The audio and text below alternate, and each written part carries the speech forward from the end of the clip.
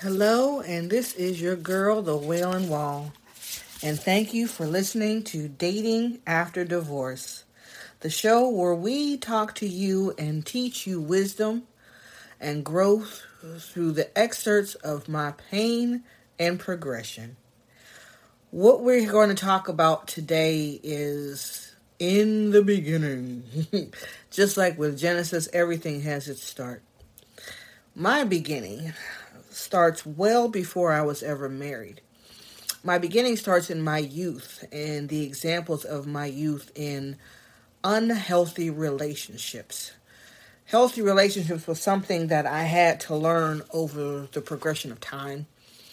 Even though I was married, I did not have a clear guidance in understanding what a healthy relationship actually looked like, much less a godly relationship.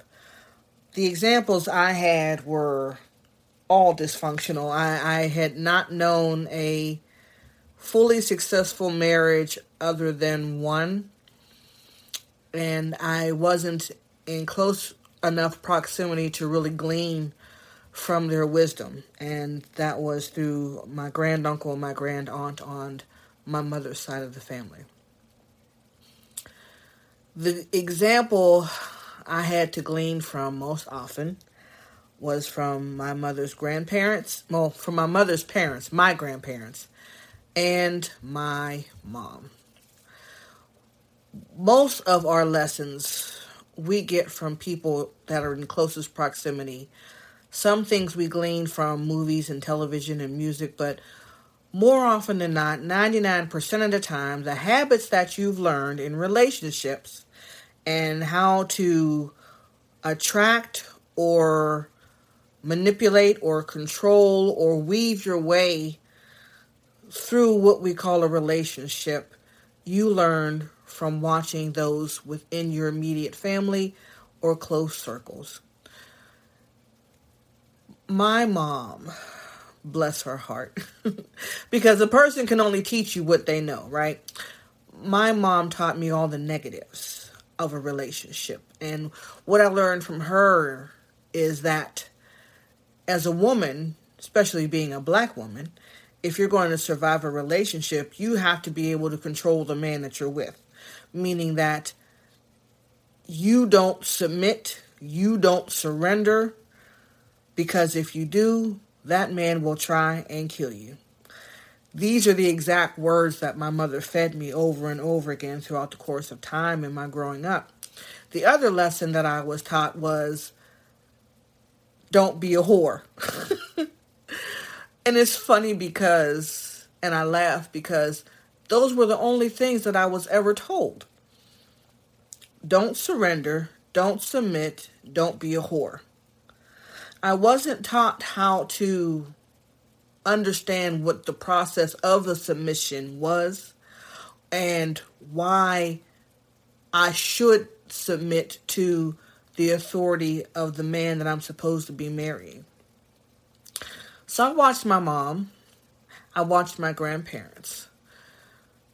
My grandparents had the old-fashioned type of relationship of once you're married, no matter what happens, we're not getting a divorce. So it didn't matter if there was abuse in the home. It didn't matter about the alcoholism. It didn't matter about the other issues that we won't talk about today.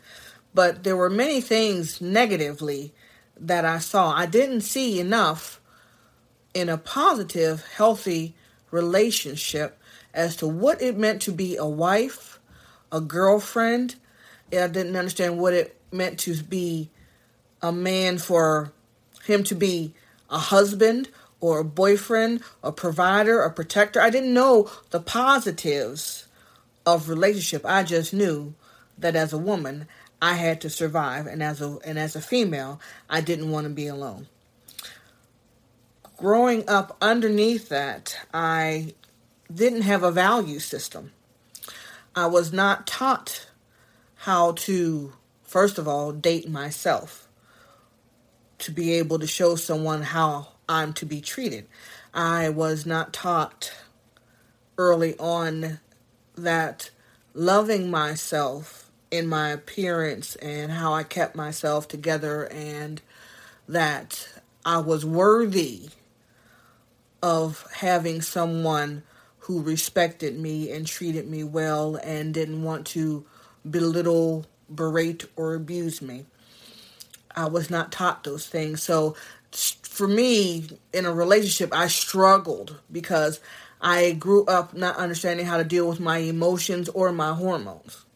So as a teenager, if I liked a guy, I chased him down until I got him. So we have to look at our patterns of behavior. A lot of people say all men are evil or all women are this or that, but it's not that it's an all. It's a what you're attracting to you. It's a what you're allowing in your company. It's about the standard you have chosen to set for yourself in the company you choose to keep. And if you keep attracting the same type of spirit, it's not the other individual. You have to look at yourself, because just like when you're fishing, every fish is not attracted to the same type of bait. If I want to attract a bass, I can't use bait that would only attract a catfish. If I want to attract a trout, I can't use the same bait that would attract a salmon. You get where I'm going with this? So you don't want to categorize people or put them into a bucket of, oh, they're all just this and they're all just that. What is your pattern of behavior? I took time after the divorce to really evaluate my pattern of behavior, especially after the last relationship that I was in, because I got tired. As a woman with no self-esteem, as a woman with no guidance on how to be a woman, as a woman with no guidance in how to attract that which I desired, as someone who didn't have the leadership I needed to be cultivated the way that God desired, I had to learn the hard way. The first bumps and bruises I had were throughout my teenage years.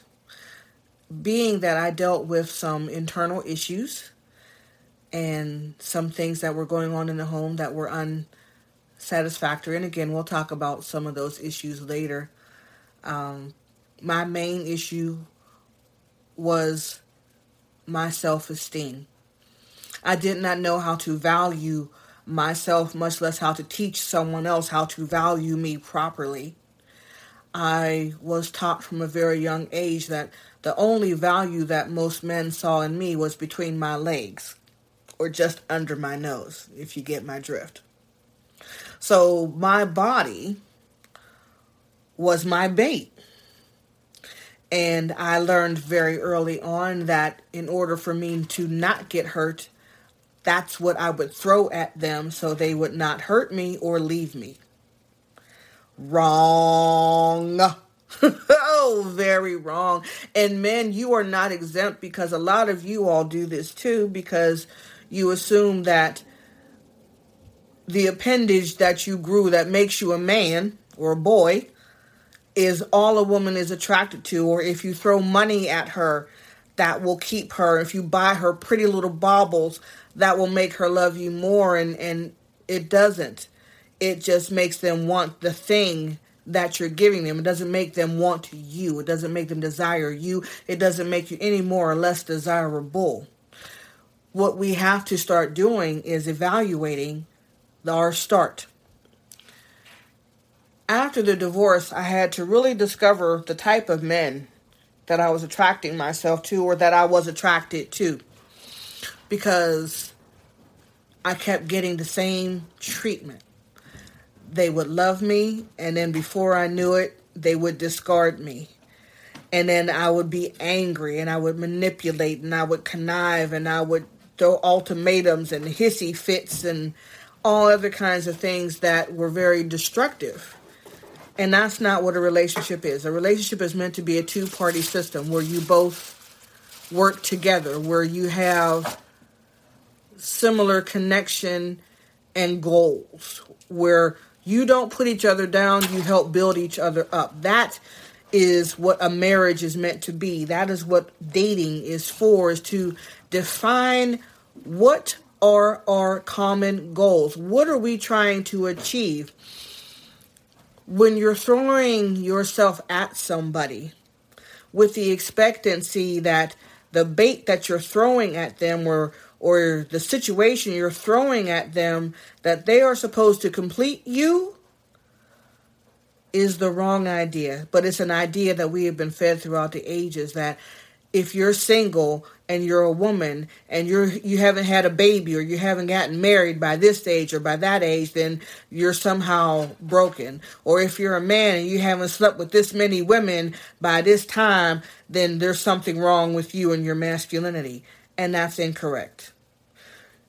You, sir, ma'am, young one, old one, listening to this program, you are a complete and whole individual, and there is nothing wrong with you. You don't have to be in a relationship to be whole. You don't have to be in a relationship to be healed. You don't have to be in a relationship with another person in order to find fulfillment, in order to find joy, in order to find happiness, love, contentment. You don't have to do that. You can be in a relationship with yourself and be completely happy. You can be single and satisfied. The first lesson is simply how to love yourself. That is our beginning, because we have been taught so much on how to be destructive with our bodies, be free with our bodies, to just accept everybody. We have never been taught how to just genuinely be in love with ourselves. So we're going to do a mirror lesson. That's right, a mirror lesson. So I want you to stand in front of your mirror. Go on, I'll give you a second. Are you there yet? Come on. We only got 30 minutes. Okay, so now you're in front of the mirror. Good. If not, just pull out your cell phone, do a selfie real quick. I want you to look in the mirror. Look you dead in the eye. In the eye. Not at your nose. Look yourself in the eye. That's better. Thank you. Now look at yourself. Put in your name. Say, my name. No, not literally my name. Say your name. I love you. For some of you, that's going to be very difficult to say. Some of you are struggling right now to even say it. Some of you never even walked up to the mirror, pulled out your phone. Try it again. Look in the mirror. Look at that beautiful person in the mirror and say it with me. Your name. I love you. You are worthy. You matter. You are wonderful just as you are. You're not too thick. You're not too thin. You're not too tall. You're not too short. You are just right. You have the right amount of education. You have the correct amount of finances. Everything about you is absolutely wonderful. I love you.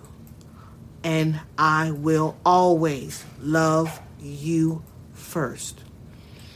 This is the one lesson that we need to always teach our children, because self-love does not mean that you have to be arrogant. It does not mean that you have to be vain, but you do have to genuinely love yourself. If you do not fall in love with yourself, how do you expect to be able to show someone else how you're meant to be loved?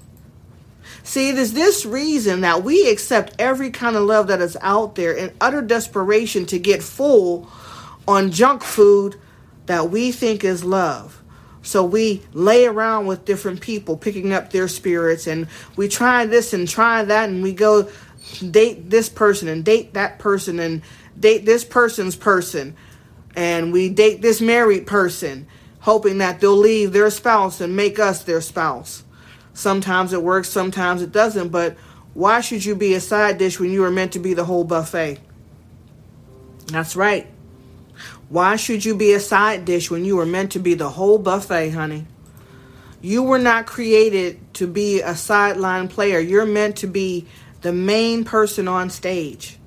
But it starts with you. It doesn't matter how many people you date, how many people you fall into a relationship with. If you don't first learn to have a relationship with yourself, you're going to end up with the same results every time. And it's going to hurt, and it's going to burn, and it's going to leave you with more scars than skin. So that's the first lesson. This is our in the beginning, because we need to be able to show someone how we're meant to be loved. What is your standard? Because if you can't live your standard, you can't expect somebody else to bring the level of standard you should have. Case in point, for my ladies, if you expect a man to respect you and not be touchy-feely with all your body parts, you ought to dress in modesty. Now, that doesn't mean that a man won't lust. But if you're fully exposed and your breasts are out and your skirt's halfway up your butt, what do you think he's thinking? He's not thinking about you having respect for yourself. And this is not me judging you. This is me telling you what men think as they look at a woman. When they see a woman very scantily dressed, they automatically think sex toy. Walking sex toy. I'm going to plug her and dump her, and that's it. Not that I'm going to wife her and keep her. I'm going to plug her and dump her. She's pretty. She got curves in all the right places. Ooh, everything's hanging out. I ain't got to work real hard to get it. She got it right out there in front of me, and it's mine to play with. And that's their mindset, because you're showing them your standard. I mean, really think about it. What type of men are you attracting to yourself? What is it that you want to attract to yourself? If you saw a man walking around in his drawers all day, would you think he was a respectable man? And that's not saying that you're not respectable. What I'm saying is, just like when you go shopping, and say, for instance, you're going into the produce department, and you see fruit that's kind of like mushy and soft next to the ripe and well-contained fruit. Are you going to pick up what looks like it's like half rotten, or are you going to pick up what's looking fresh and fulfilling? Most men, and you ladies, you can ask your brothers and your uncles and your homies, and they will tell you the same. Most men that are looking for a wife are looking for a wife that is fully dressed. They're not looking for a wife that looks like she just stepped out the strip club. And again, I'm not judging you. I'm just telling you, because I have friends. I have male friends. I have play brothers, and they all say the same thing. That woman that's dressed like that wants to be respected as if she was fully dressed, they're not looking at you as a woman worthy of respect. They're looking at you the same way they would look at a prostitute. And that's exactly how they intend to treat you. They're not looking to keep you. They're looking to bed you and shred you. You know, my grandmother Wiley had a saying that if you want to keep attracted a dog, dress up like a piece of meat from the butcher shop. And that's exactly what you'll get. But if you're looking for a husband, if you want to attract a husband, then you need to dress the part. Most men will tell you, it's so simple. And I understand, ladies, they got all kinds of cute clothes, and we think that being strong means, woman shows as much skin as possible because her strength is in her blah, blah, blah. It's a lie. And it's a lie that men that lust, that make all these scantily dressed clothes, told us from long ago that in order for a woman to show her strength, she had to be vulnerable and naked and yada, yada, yada. It's a lie. It's a lie. You don't have to super expose your body in order to attract anything. The one thing that a man that most, and this is very key. When you get into a man's mind, when he is attracted to the way that you think, that is more penetrative than anywhere his penis can go. I'm just being for real. I'm not going to sugarcoat it. When you have attracted a man's mind, when you are in his head, that's better than a plate of food. That's better because when he can understand how you think, that's more attractive because now you're more interesting. You have more depth to you. You're more of a foundation piece than just a side piece or just an arm piece or a trophy piece. You have something that is far more valuable than the hole between your thighs. You're far more valuable than the hole up under your nose and above your chin. You are far more valuable now because now they can try to pull together a foundation where it's a team mindset because now we can establish goals. And that requires communication. And communication is so much more than just you talking and them listening or you barking orders or him barking orders. And you have to be able to respect one another's boundaries and opinions. You have to be able to set boundaries. And we'll talk on more of that because there's so much to this thing in communication and in our beginning and loving ourselves and being able to understand how to love you better, to show somebody how to love you better, starts with your personal presentation. That's why it's important to look in the mirror and tell yourself you love yourself. Show yourself you love yourself. Be the very person that you would want to marry. Be the very individual that you would be excited to wake up to every morning. Be that individual. Because once you start being that individual and you stop focusing on, I got to have somebody, I got to be with somebody, I need to be in a relationship, blah, blah, blah, blah, blah, blah, blah, blah. When you start focusing on, I'm in love with me, I love me, I'm doing me, you'd be amazed at the difference of what's attracted to. You'd be amazed at what's attracted to you then. Because you're not focused on trying to attract. You're focused on showing yourself love, taking care of yourself, being your best self, not the stereotypes of selves that we've been taught to accept or express or be in order to find favor with the world. But waking up to look in the mirror and say, you know what? I love me today. I'm doing me today. I am learning to be in a relationship with myself for myself so that I can be my best self for my next relationship. That's what dating after divorce is. And maybe you've never been divorced, but you've had some breakups in your life and you're trying to figure out how to regroup and recover. Because loss is loss and pain is pain. And each one of us goes through loss and through pain. But we're never taught how to properly process it so that we don't become a destructive force in someone else's life. So that we don't teach our children to be destructive forces. Like I told you, my mom taught me, don't surrender, don't submit, because if you do, a man will try and kill you. I've come to find out over the ages, the only one that was ever trying to kill me was me. Because I didn't know how to set boundaries and show love for myself so that I could teach somebody else how to love me the way I needed to be loved and deserve to be loved. And then love them the way they need to be loved and deserve to be loved. It's a hard road, but it's worth walking. Well, that's it for now. Thank you for letting me share. Till next time, toots. As always, thank you for stopping by. We appreciate you listening to our little show today.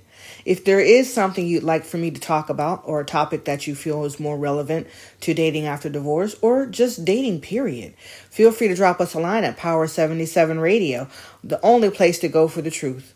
And once again, thank you for letting me share. Be blessed. Bye.